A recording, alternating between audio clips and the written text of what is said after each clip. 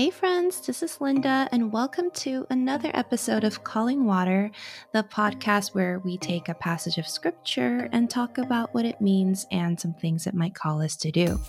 In today's episode, On a Level Place, we're looking at Luke chapter 6, verses 17 through 26, and what Jesus says about how we can delay gratification of our immediate wants in anticipation of a bigger, more eternal purpose.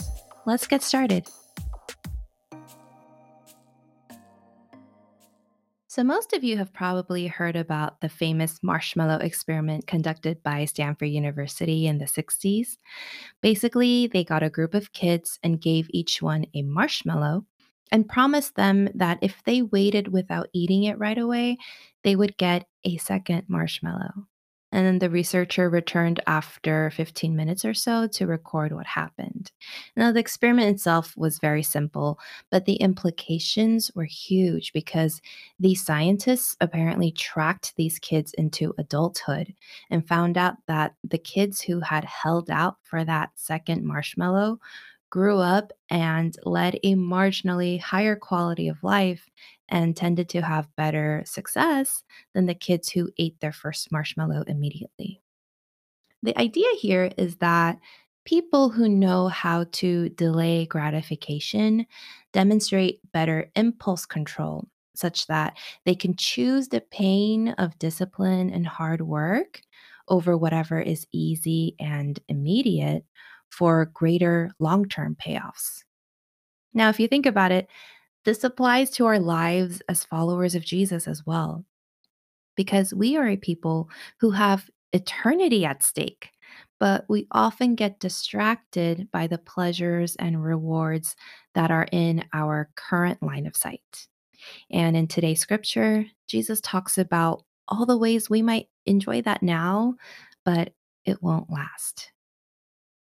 The text for today in Luke chapter 6 begins just after Jesus had appointed his 12 disciples after praying on a mountainside. Then the real work began. Verses 17 through 19 tell us, he went down with them and stood on a level place. A large crowd of his disciples was there, and a great number of people from all over Judea, from Jerusalem, and from the coastal region around Tyre and Sidon, who had come to hear him and to be healed of their diseases. Those troubled by impure spirits were cured, and the people all tried to touch him because power was coming from him and healing them all. But in the midst of all this buzz, Jesus looks at his disciples and he gives them the following message. And by doing so, he's reminding them that his work and his ministry for the kingdom of God is not about fame or hype or physical comfort. Jesus in this passage begins by stating 4 blessings, then follows them up with 4 woes. And each blessing is the direct opposite of the woe. And moreover, each so called blessing doesn't even seem like a blessing at all on the surface.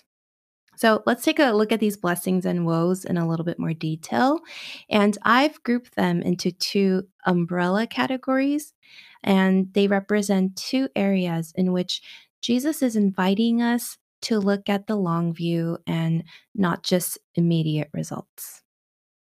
The first overarching category has to do with possessions.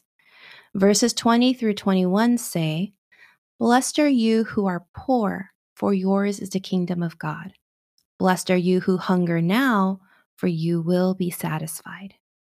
Conversely, in verses 24 through 25, we find, "But woe to you who are rich, for you have already received your comfort. Woe to you who are well fed now, for you will go hungry." Now, how on earth does this make sense? Well, that's kind of the point. On earth, it makes absolutely no sense. Because those who have gone without know how to seek for what they need. They know how to yearn for something with desperation and reckless abandon, and they commit to God to provide for them because they physically cannot. They literally have nowhere else to turn and nothing to fall back on. So they are considered blessed because they are naturally clinging to God. But those who are wealthy seldom seek God with that same urgency as someone who has next to nothing. I mean, they say money can't buy happiness, but it sure can buy a lot of things that simulate happiness.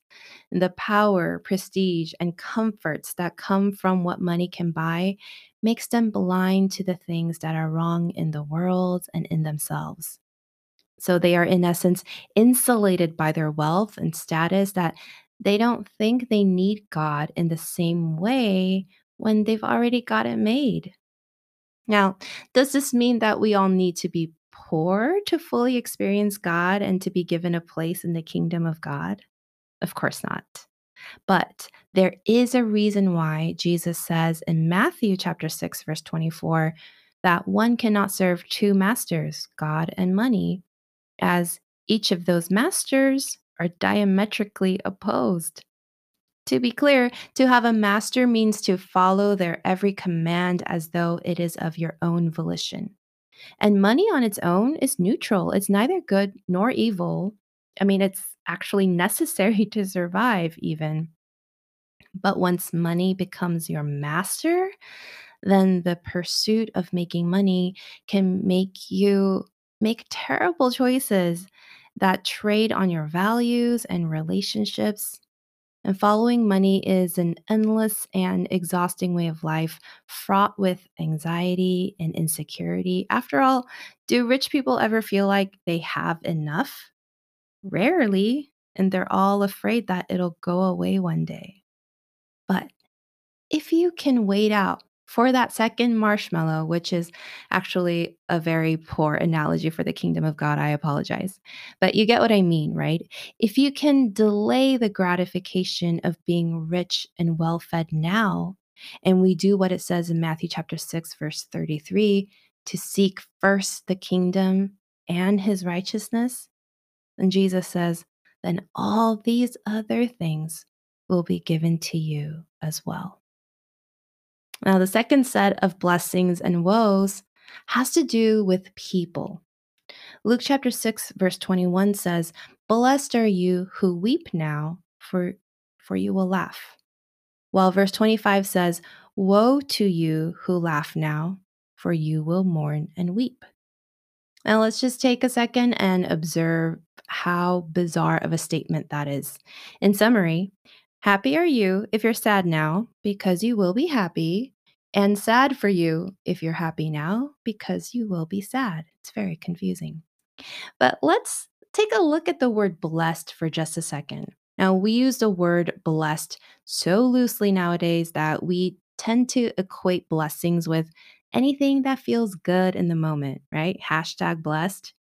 But in the original language, the word blessed used in scripture might better be described as happy.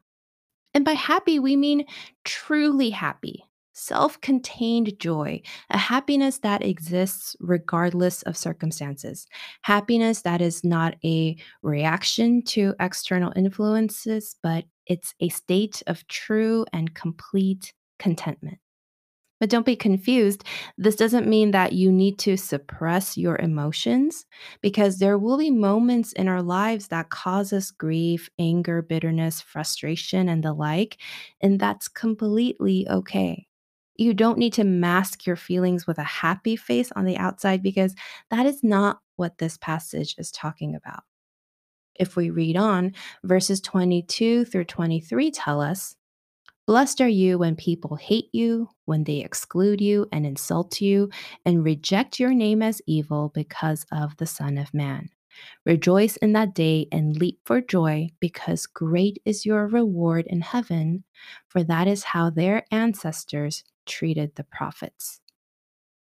Whereas in verse 26, we find, woe to you when everyone speaks well of you, for that is how their ancestors treated the false prophets. Now, Jesus' message here reminds us that when we hold out for our eternal reward in heaven, as opposed to immediate gratification in the world, it will be challenging. In short, people will laugh at us and make us cry. Our hearts will be broken by people who turn their backs on us, who manipulate and take advantage of us, who abuse us and demean us. Now, they may laugh now and relish in their accomplishments, but their day will come. And so will ours, because whatever we suffer in social capital for the sake of Christ will not go unnoticed. So, just like Jesus is saying, don't gratify ourselves with material possessions, he's also saying to not gratify ourselves with people. Just like we seek and trust God first instead of chasing after financial gains, we can seek and trust God first instead of relying only on others. People will end up letting us down, even the ones we confide in the most. And that's not necessarily because they despise you, it's just a part of the human condition to be imperfect and fickle. People by nature are simply unreliable. So if all our trust lies in people only, we are setting up ourselves for serious disappointment. But if again we take the long view, we can let go of that craving we have for validation and affirmation from others, and instead seek our reward in heaven from the one who really matters. But I'm going to level with you. As much as we sing in our songs and recite it in our prayers, it's really difficult to say to God, Thy will be done, and truly mean it. And that's because we don't trust God as fully as we think. You see, what I didn't mention about that Stanford marshmallow experiment is that there was a follow up study years later conducted by the University of Rochester where they essentially did the same thing, but then they split the kids into two groups. The first group, before they were given the marshmallows, they were exposed to a set of unreliable experiences. Meaning, the researchers promised them that they would give them a better set of crayons or better stickers, but they never did. And then the second group was exposed to reliable experiences where the researchers gave the kids whatever was promised to them. Can you guess which group did better with waiting for that second marshmallow? The second group by far, because they saw that the researchers kept their promise and they did what they said they would do. So they had very little reason to doubt that if they waited long enough, they would get a second marshmallow.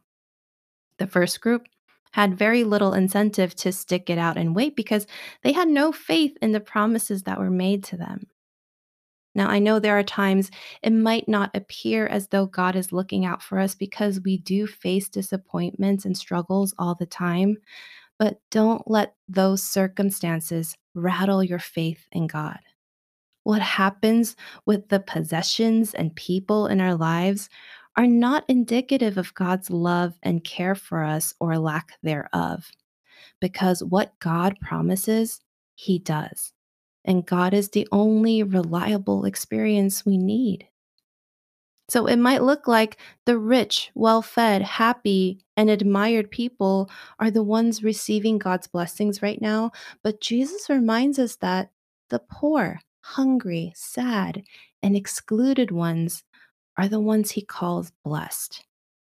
Blessed because anyone who suffers for God will not only receive their reward in heaven, but also because God will duly provide all their needs.